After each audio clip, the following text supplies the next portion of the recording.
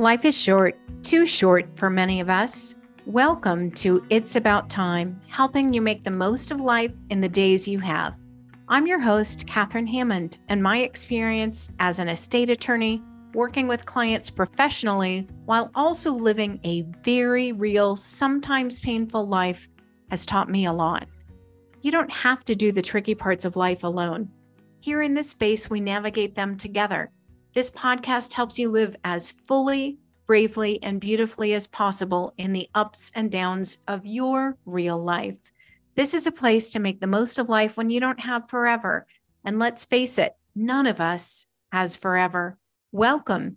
Let's dive in. I am so excited to introduce you to today's guest, Dr. Mandy Leto. She is one of the smartest, one of the most brilliant people that I know. And she's also one of the most down to earth. Most people are shocked to find out how much we have in common in terms of questioning ourselves and feeling like we have to earn our way through life. So many of us hit burnout trying to earn our way to that ever elusive enoughness.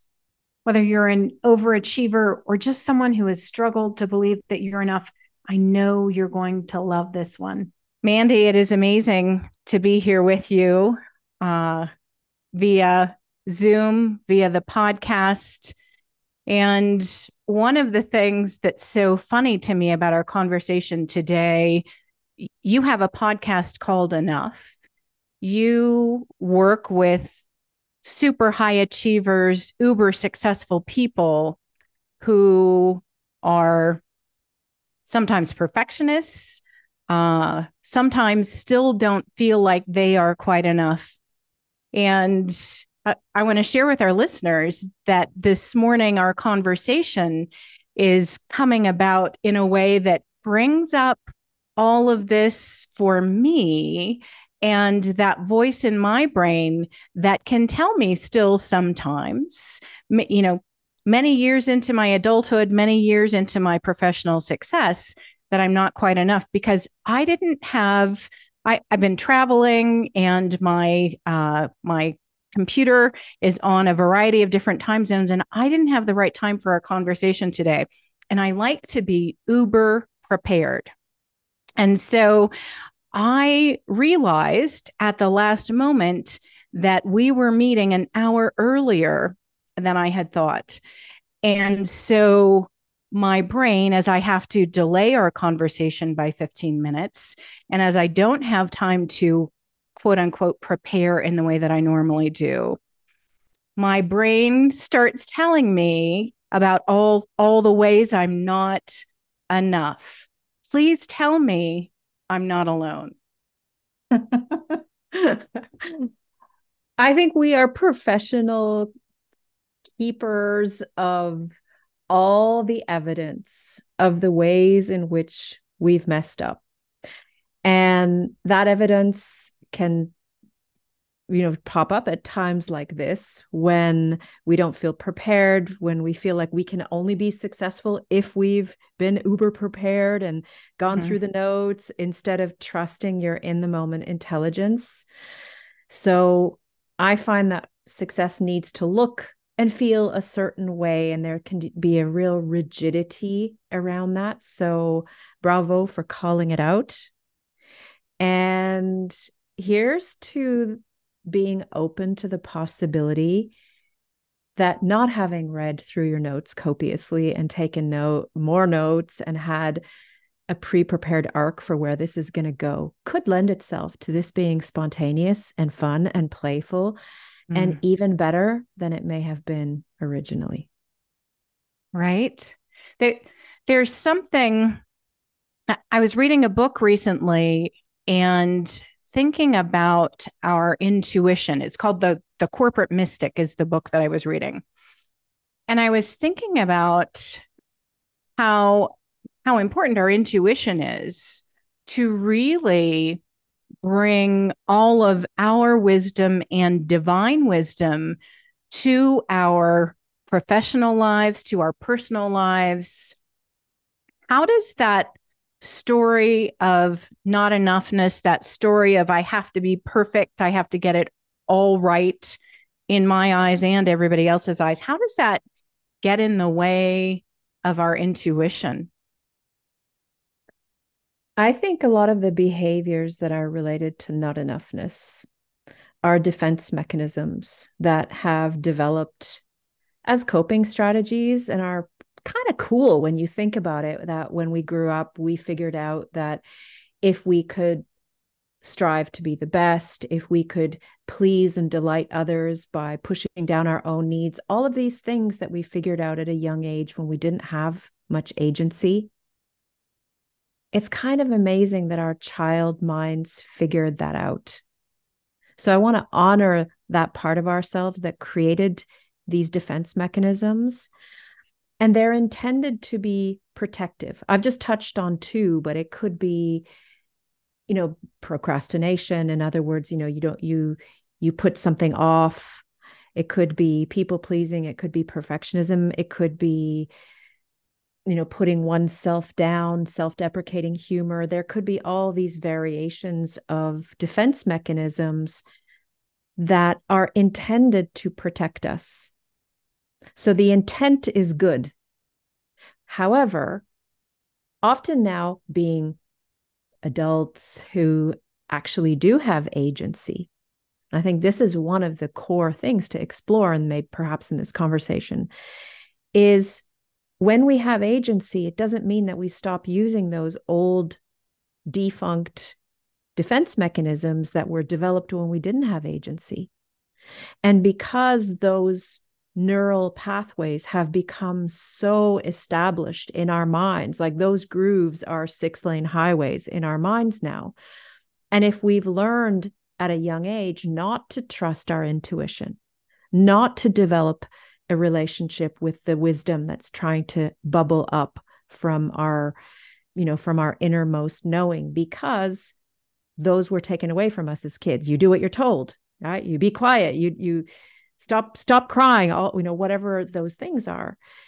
It can be very challenging for a lot of people whose defense mechanisms are firmly in place and engrooved in those 6-lane highways to actually have any kind of connection to what they want, what feels pleasurable, what brings them joy, what their inner wisdom is trying to tell them, because the very purpose of those defense mechanisms has been to remove that agency and to farm out our feel good and what should I think success looks like, what job should I have, what should feel good in bed, what should I be doing with my life, all of those things. It's not necessarily coming from a place of being connected to oneself.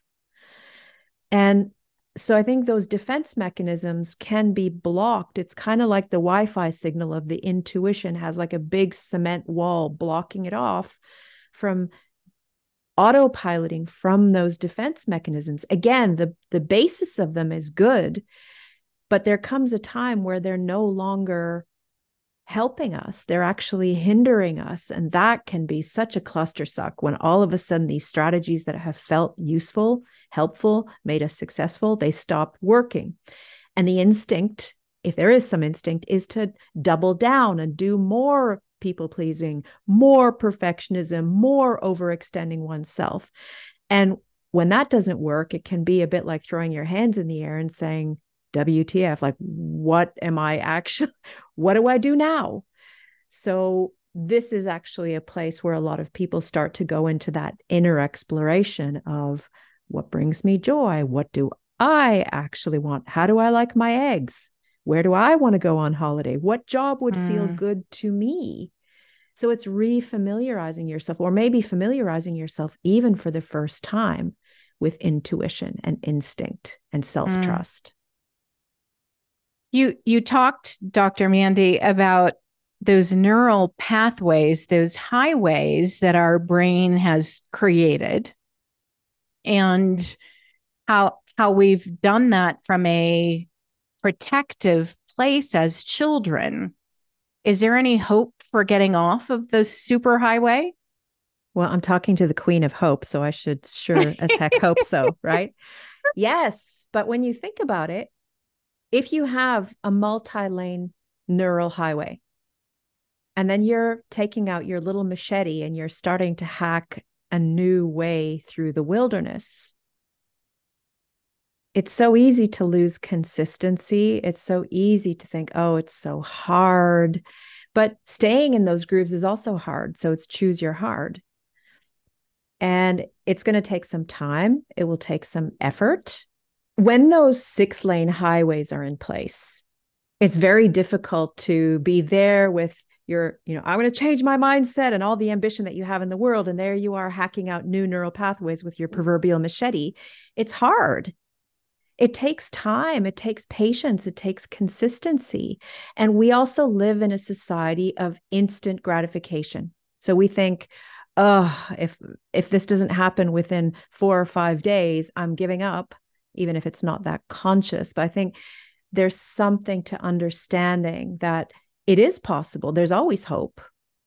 It takes time. It takes consistency. And it takes a little bit of a sense of humor as well, because those grooves are deep and they may start to grow over eventually and, grass over.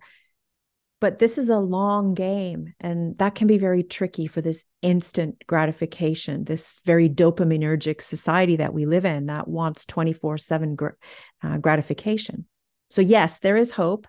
And the bad news is it takes time and consistency, patience, and probably a little levity. I love the inclusion of levity in that recipe, and I want to hear more about some of the recipe. And before we do that, I want to go back a little bit because our listeners can already tell that you bring a lot of wisdom, a lot of intelligence to this conversation. And you haven't just come to this because it's an area that you were intellectually interested in, and so you did a bunch of research. How how how did you come into working with uber achievers around the topic of enoughness? I kind of fell into it. I realized some of these thought patterns from myself, some of these belief systems.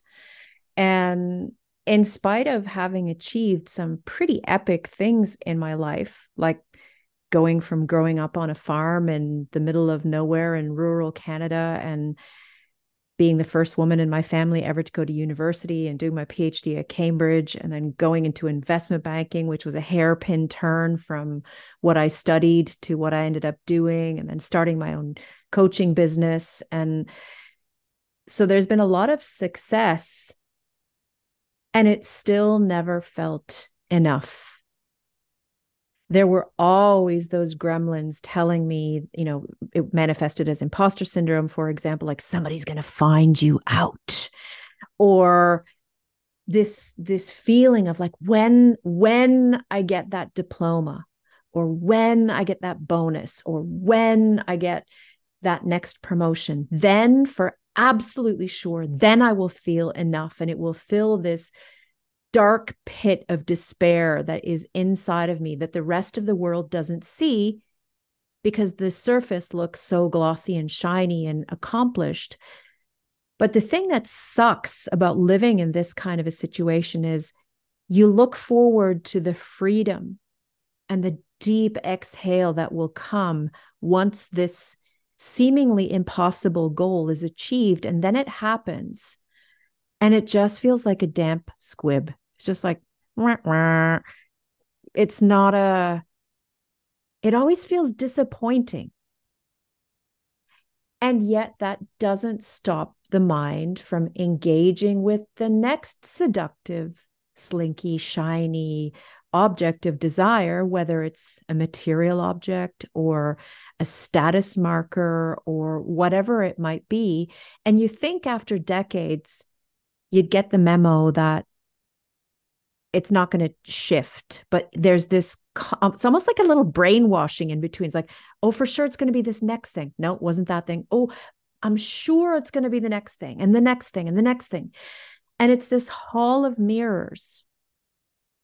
So I started to see that this was a pattern that I shared that was also with these super high achievers that seemed very intimidating and had all of their ducks in a row and were knocking it out of the park, but their secret, which they'd often confess well into the coaching, because it's not something that you want to even acknowledge to yourself, is it feels meh. Or when the thing happens, I'm already dreaming about the next thing. So this got me really interested in the value of mindset as really the ultimate asset in success. If you think about it that way, that, you think it's your title or whatever your status or how much money or how much impact you're making. But really it's about being able to understand how your mind works and what a wily, capricious creature it is, and how it can take us on so many wild goose chases. So I think this is what really got me interested in understanding what is actually going on in our minds and how to start to use that to find peace. Because in that pursuit of the next thing and the next thing and the next thing, it's living in this state of chronic wanting. And that looks to the outside world like ambition, which it is. And it can be lauded, it can be applauded. So you feel, remember, if you don't have a lot of intuition and self-trust because you've grown up with a lot of defense mechanisms, this must be what success feels like. So it's so easy to get caught in this pattern. And it is a loop of achieving something and then not feeling satisfied and needing the next thing. So I started to realize after coaching for 15 plus years that it wasn't actually about the achieving for myself or for the people who I coach. There was a habitualization of wanting. So it wasn't actually about achieving the thing. Yeah, that was a nice bonus, but it was almost like an addiction to needing more without being able to identify what more was. And it's actually quite irrelevant. But it's being on this wheel, it's being on this loop where there's never any extended peace. Because as soon as you've achieved one thing, you might be able to breathe for 30 seconds or 30 minutes or 3 days or a week. But then there's the need to begin the cycle again and again and again.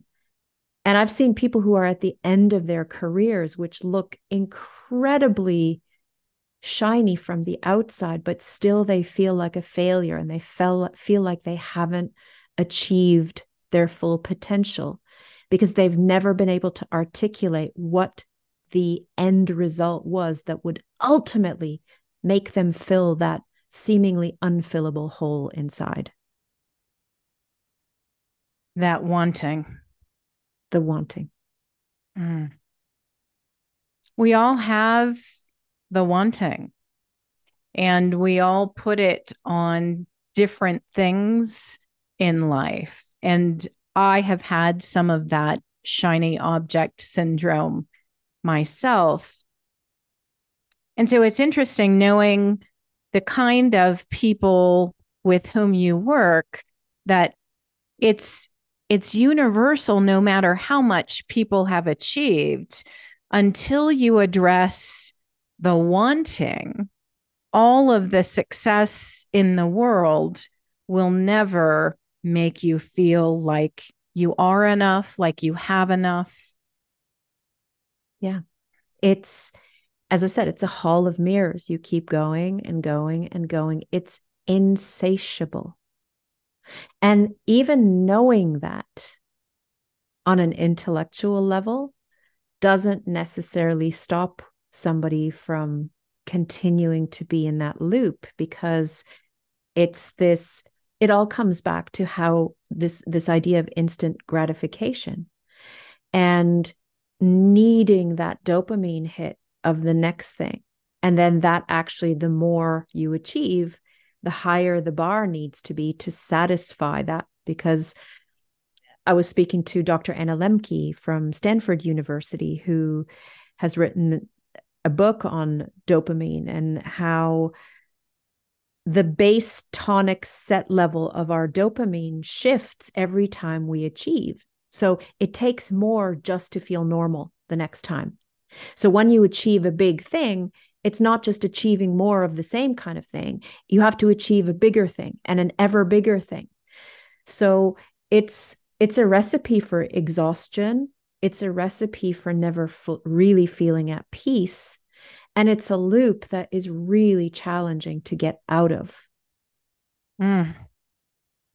It's interesting because I was listening to one of your recent podcasts. And by the way, listeners, if you haven't heard Mandy Leto's podcast, you need to go listen. It's one of the most well done podcasts I've ever experienced, between the stories and the heart and the wisdom. It's really stunning. So I was listening to a recent podcast and you were talking about some of the scams that we run.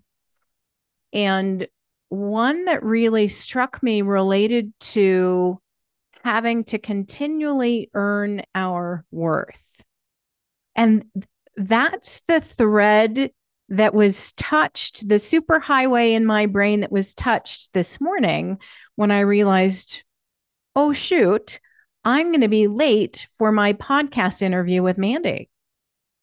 And suddenly, like my house of cards on that old highway feels like it's starting to cave in because, and this is what I found probably in my 40s. I realized that for much of my life, I had been striving so hard to do everything perfectly because I was afraid if there was a ball that I dropped, a time that I was late, people would see it would be like a crack in my persona, a crack into the inside of me, and people would discover that I'm not really perfectly shiny and glossy and all put together, that inside they see through this crack.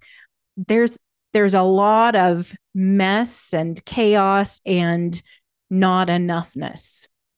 And I touched on that a little bit this morning, and it's interesting to discover that as much as I know, and as much as I have come into my own being and enoughness from somewhere other than all that I do, that highway is still there. That voice is still there in my brain. Yeah. And I suspect that it always will be.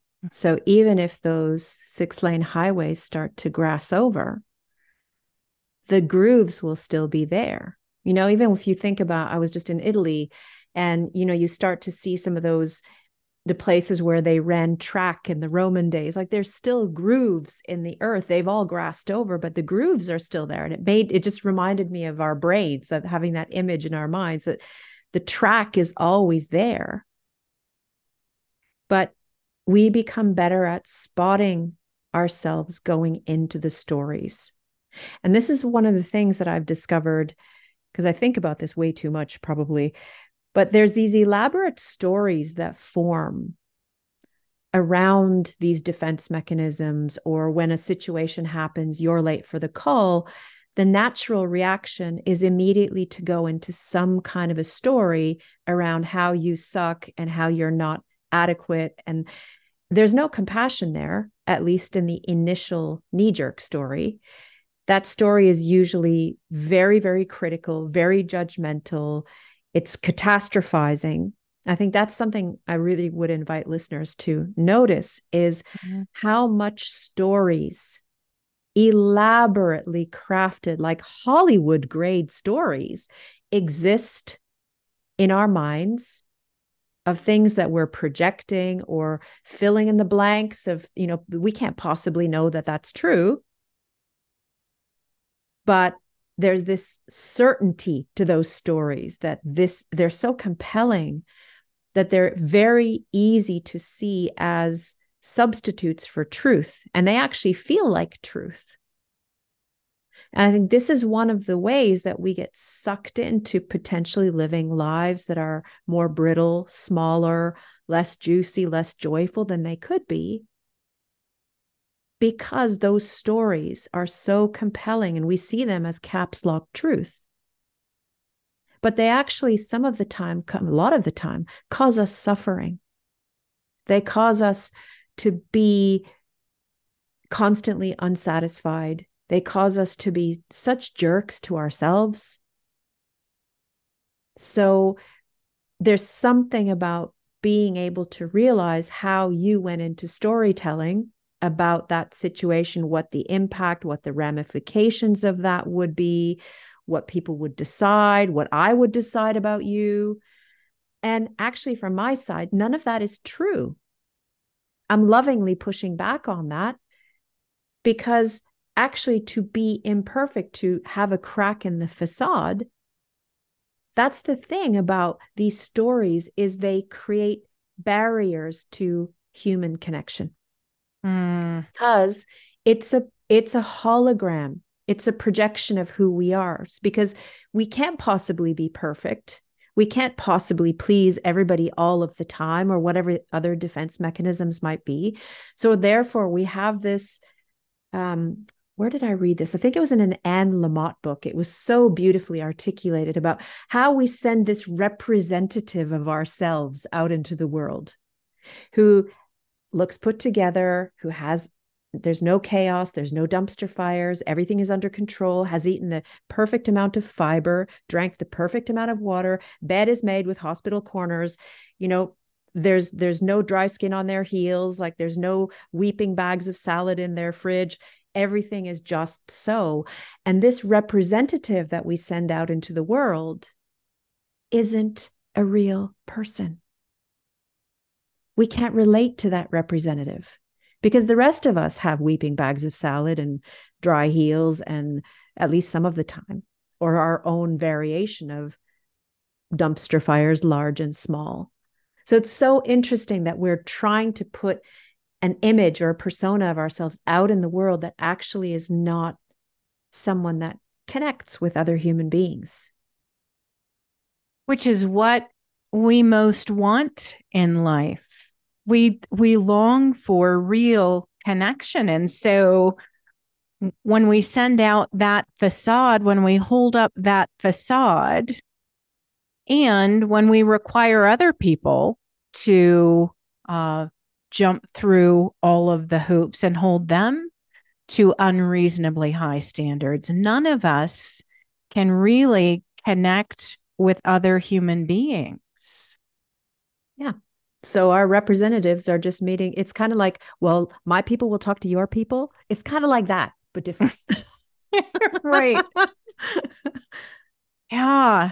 And so I'm thinking about being, obviously a businesswoman, being a mother, but being a businessman, being a father, being a friend. What is at stake if we don't deal with our own requirements to hold out this facade? What's at stake if we just keep playing the facade game? There's nothing bad or wrong with sending your representative out into the world. My question is it causing you suffering? Because sometimes maybe that's exactly the right thing to do. If you're dealing with somebody who might be a bit of a snake in the grass, or you're feeling particularly tender, there's nothing bad or wrong with that when we're not hurting ourselves or other people, or we're not breaking the law in any way.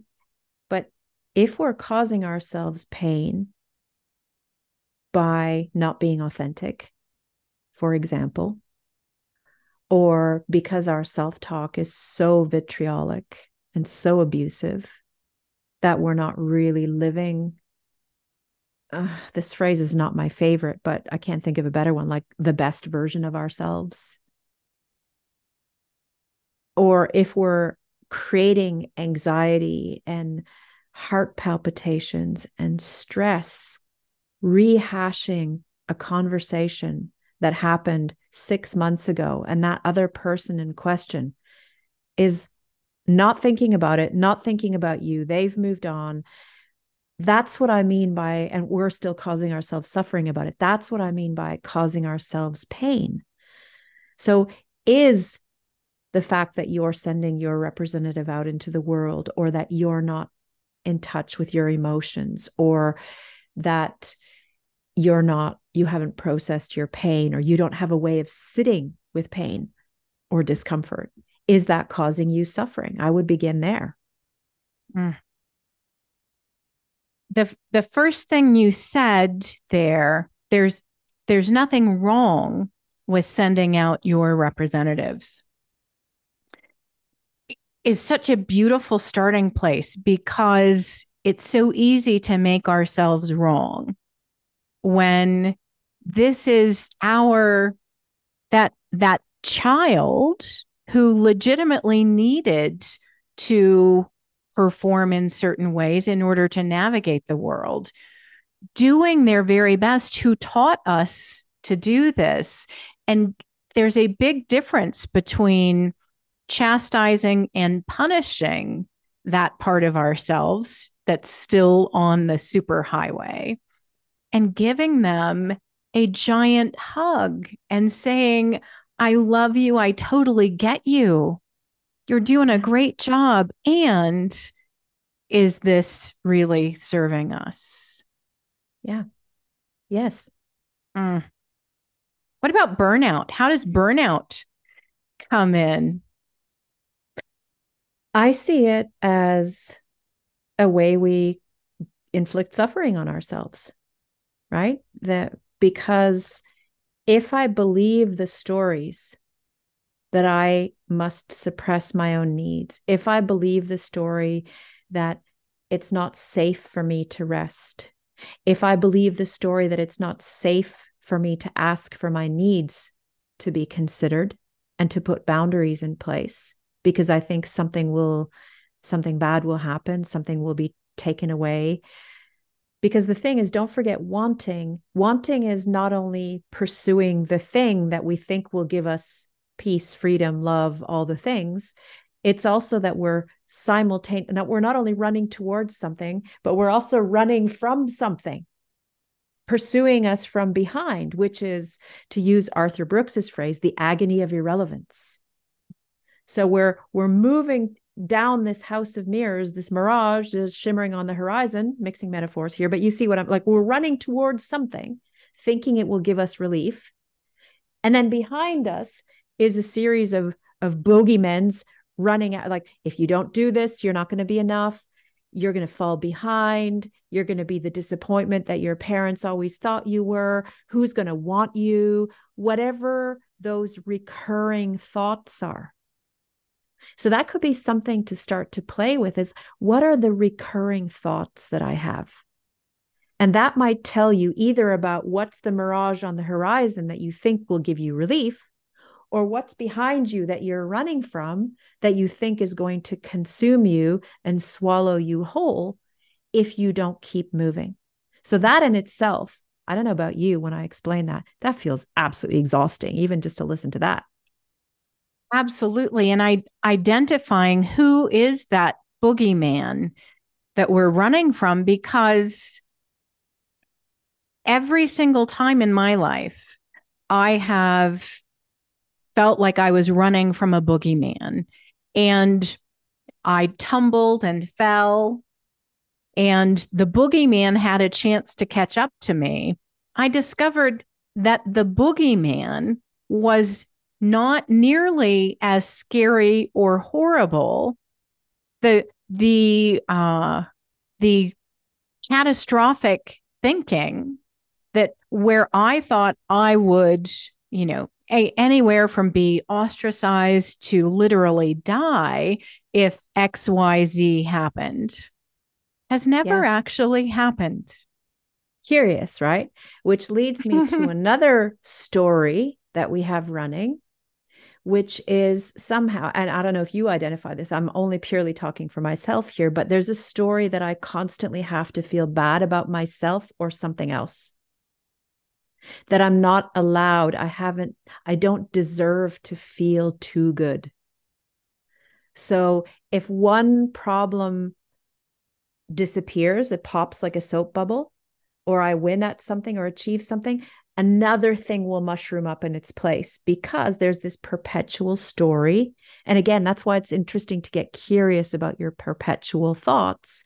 Like one for me is I always have to feel bad about something because it kind of keeps you humble, right? It stops you thinking about the things you heard in your home growing up. It stops you getting too big for your boots. So again, the brain has this amazing system of creating this whole way of showing up with all these checks and balances.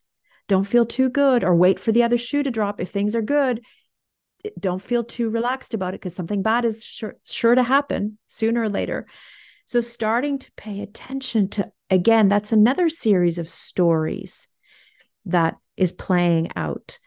And that might be one of the things that's behind you in the rear view mirror. It's like something bad, keep moving or else something bad will happen. Deplete yourself, scoop yourself out, keep achieving that somehow, like being Pac-Man in a video game, more and more things that you can gobble up will somehow eventually lead you to one big one that makes the music go and you win like extra lives or something. And that it ain't necessarily so. And in the pursuit of those Pac-Man dots, we often are completely out of touch with our physical reality. How's our body doing from the neck down? Mm. Because part of the agreement to be able to run at pace like this, part of the transaction is we shall ignore all signals from the neck down and numb them out because they're inconvenient and they'll slow us down. And therefore, the bogeyman is likely to catch us and eat us whole. Again, you know that's not necessarily the case, but we believe our stories. Remember, they're Hollywood grade. They're so compelling. Mm.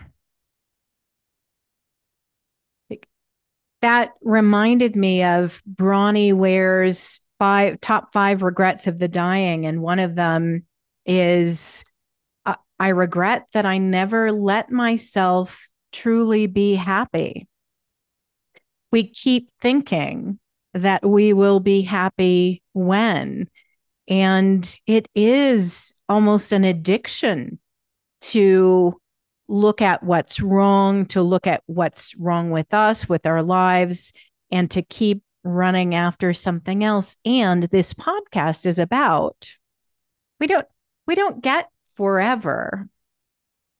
There comes a time when we have to say, is this how I want to live the rest of my life? And so in that context, Mandy, I'm curious how you would finish the sentence for our listeners who are resonating with what you're talking about. If you were to finish the sentence, it's about time you, how would you finish that?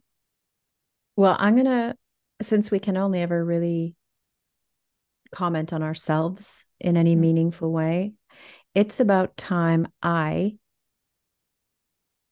got more intentional about getting under the skin of my stories, seeing them for what they are. Because wherever I thought I was going, to the fictional there or more, there's no there. It's a mirage. And how much money is enough? I don't know, more. How many accolades are enough? I don't know, more. Like the abstractness.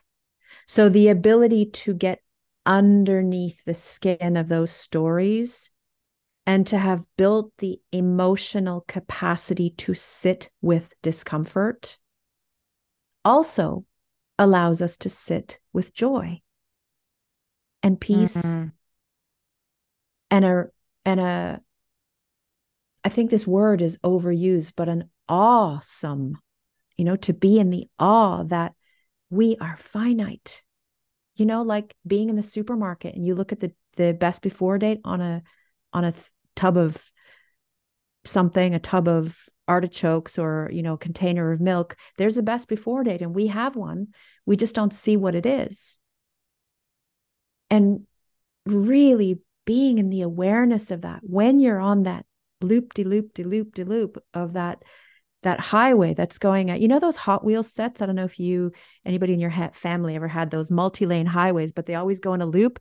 That Hot Wheels set is kind of where that achiever or that story is, and being able to understand that that's all it's ever going to be.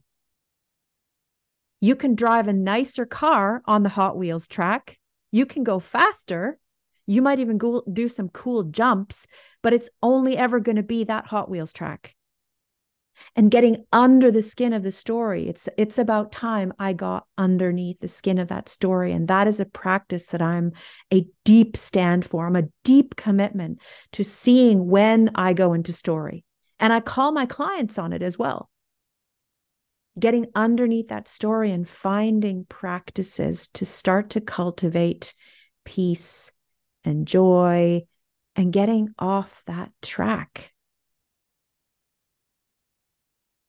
And you talked earlier in our conversation about it takes some work to get off of those neural pathways, the superhighways in our minds.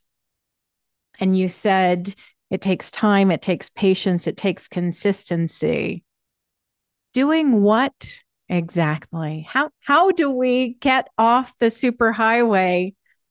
Do you have a quick recipe that I can just follow and be fixed forever, Mandy? Well, I can tell it to you quickly, but it's a long game. So the first thing I've already mentioned is recognizing the stories. Recognizing how elaborate they are, recognizing how compelling they are, recognizing how they're masquerading as truth. Because this is what is causing us to not feel at peace. This is the cause of so much of our suffering, right? And to be able to, I'm a massive fan of meditation. I've meditated for coming on 15 years now. Not always daily, like keeping it real, but I have a very, very regular meditation practice. And a lot of the time it's boring. A lot of the time I'm waiting for some kind of nirvana-esque experience to happen that I'm still waiting, by the way. But what it's done is it's helped me to create a distance from my stories, a distance between me as being able to witness all of the noise, all of the distraction that is so tempting, because distraction is also a way of numbing out and not feeling our feelings and not cultivating our intuition, not getting to know ourselves. So being the noticer of your thoughts. And as I said, a lot of times you can't get meditation wrong. I've had a lot of clients who say, "Oh, I'm not good at meditation. I tried." And that's not the point. Having some kind of a stillness practice. And I know you've probably heard this 100 times before, and you might be doing the eye roll and all the things, but this is one of the ways that I've found to get under the skin of a story. Because a story are lots of thoughts cobbled together, reinforced patterns of going around and around that Hot Wheels set, right? And we become almost addicted to our own stories. Like we become addicted to the wanting. We habitualize the wanting. We habitualize feeling bad about ourselves. We habitualize, oh, the other shoe is going to drop. We habitualize making ourselves smaller, lest somebody spot that we have a representative out in the world. So it's understanding that these things are at play. And that takes a bit of taking a step back and going, wow, actually, I do have a series of stories that I'm running. And how do you can't get at the story through the level of more story. So this is why the practice of meditation is so helpful. That one thing I've learned, and it's taken time, is I've learned to be the witnesser of my thoughts. Like, oh, here's me having thoughts about needing to work harder, or here's me having thoughts that I will become irrelevant, or that nobody cares about what I have to say. I'm having a thought. So that immediately takes you under the skin of the grape of that story. Or if you want to think about it like a creme brulee, the story is that tough, sometimes sweet exterior, but it's getting underneath that and then sitting with whatever is under there. And that can feel, that for me always felt like that's what the black hole is, that I'm trying to stuff with achievements because I don't want to feel it. I'm afraid if I fall in there, I will never get out of it. And that has never been my experience. Like with you stumbling and the bogeyman not actually, consuming you and spitting out the bones. If we can actually get under the story and just sit with it, like, oh, another story I run, by the way, is it's never going to happen for me. I work super hard and, but it's never really going to happen. I'll deplete myself and I'll try my best, but yeah, sucking wind through the teeth, it's never really going to happen for me. So that story is constantly running. And if I'm not aware of that story, the behaviors, the way I show up in the world is informed by that story. Whereas if I'm like, oh, there's me having my favorite old flavor of story, it's never going to happen for me again. I can get under the story and actually, what is the feeling? Where do I feel that feeling of that story in my body? Well, I feel it in the pit of my stomach, and it feels heavy, and it feels wet, and it feels cold, and it feels a bit hopeless.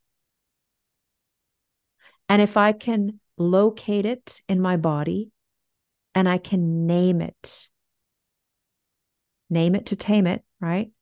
There's a famous neuroscientist who talks about naming it to tame it. I think it's Dan Siegel. If I can locate it in my body and I can name it, then the next step is giving that so much compassion.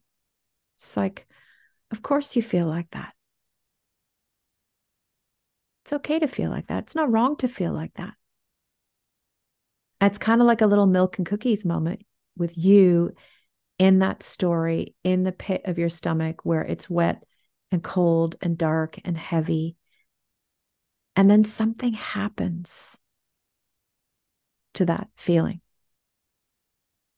Once you've recognized it's a story, once you've located it, once you've named it, once you've not made it wrong and haven't tried to like scurry it along, once it's allowed to be there and you can love on it as if it was like a disgruntled friend that's having a really bad day, you can put your arm around it even and just be with it.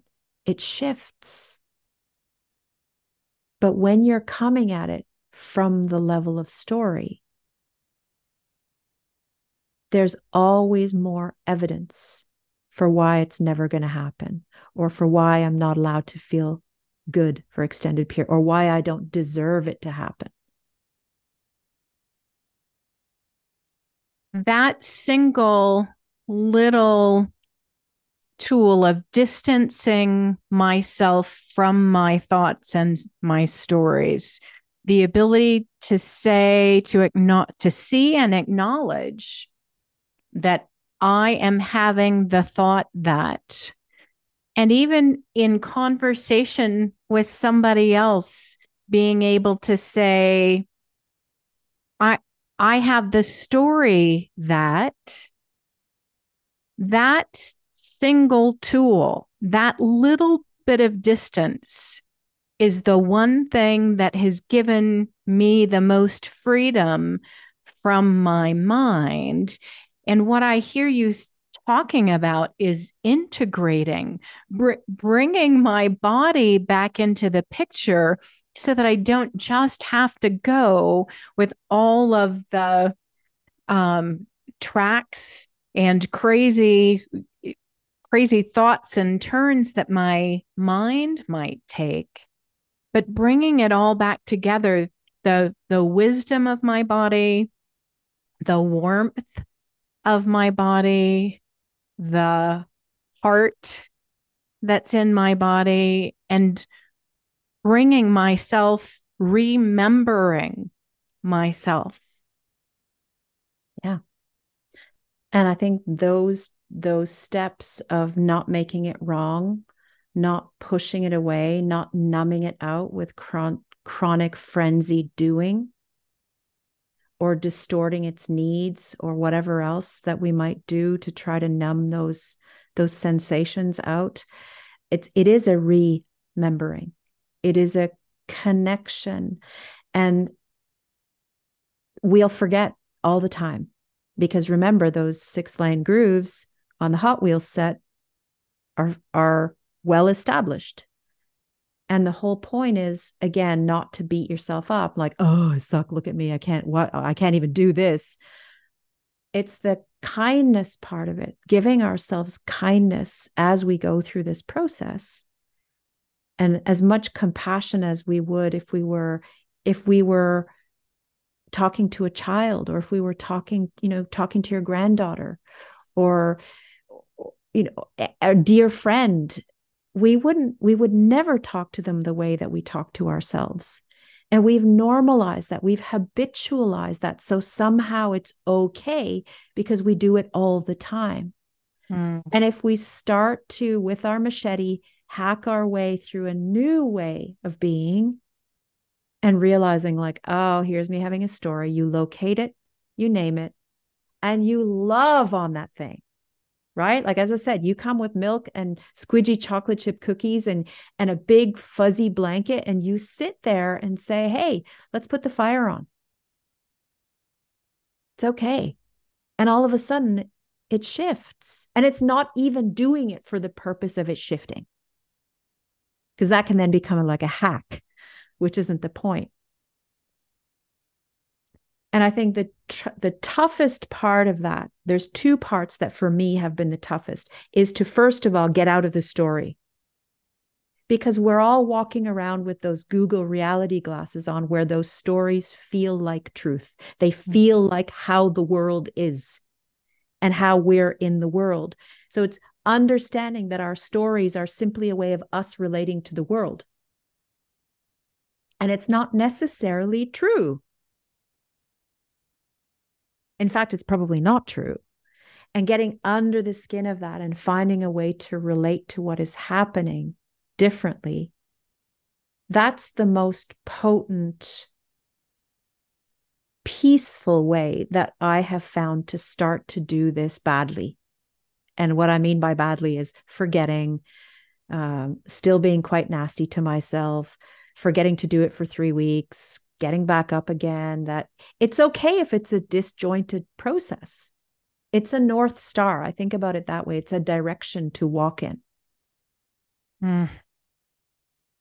And so we just take one step and another and keep putting one foot in front of the other. That feels so light and free, that I don't have to do it all. And I want to say to our listeners, if this resonates with you, don't wait to pull the skin back on your stories. Don't wait to let yourself be happy, because we don't have forever. And so start taking that first step now, whatever it would be. Mandy, I could have this conversation with you for days and days at a time. What is there any final bit of wisdom that you want to leave us with today? I would encourage you and me and all the listeners today to find more opportunities for playfulness. Playfulness is such a beautiful antidote to the catastrophizing and seriousness of so many of those stories in our Google glasses, right?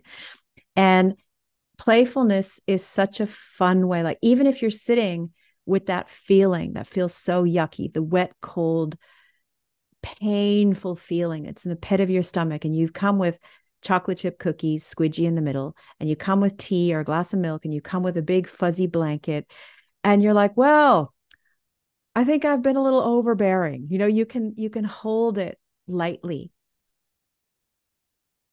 Some things are too important to be taken too seriously.